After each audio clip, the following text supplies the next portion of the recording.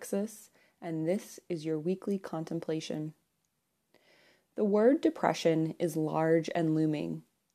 For many, that word evokes a thought of a clinical or serious issue.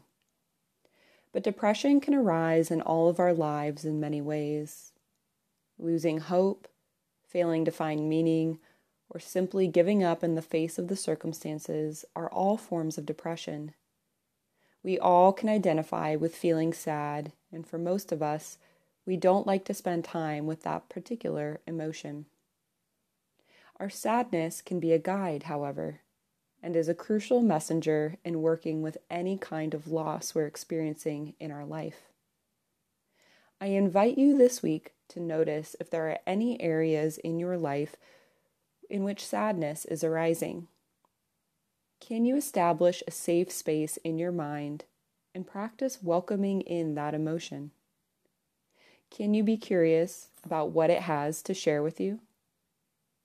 I'm Alexis, and this is your weekly contemplation.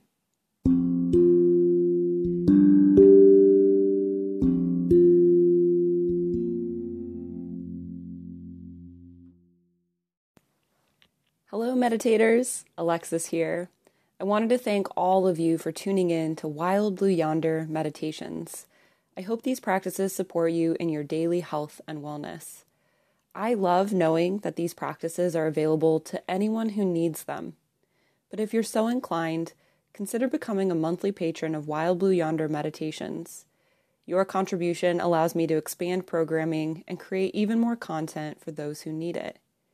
And when you donate $10 or more a month, you can make direct requests to me for meditation topics. Just sign up to be a patron and then send me an email at wifeinthewildblueyonder@gmail.com. Thanks again for your support, and I look forward to meditating with you again.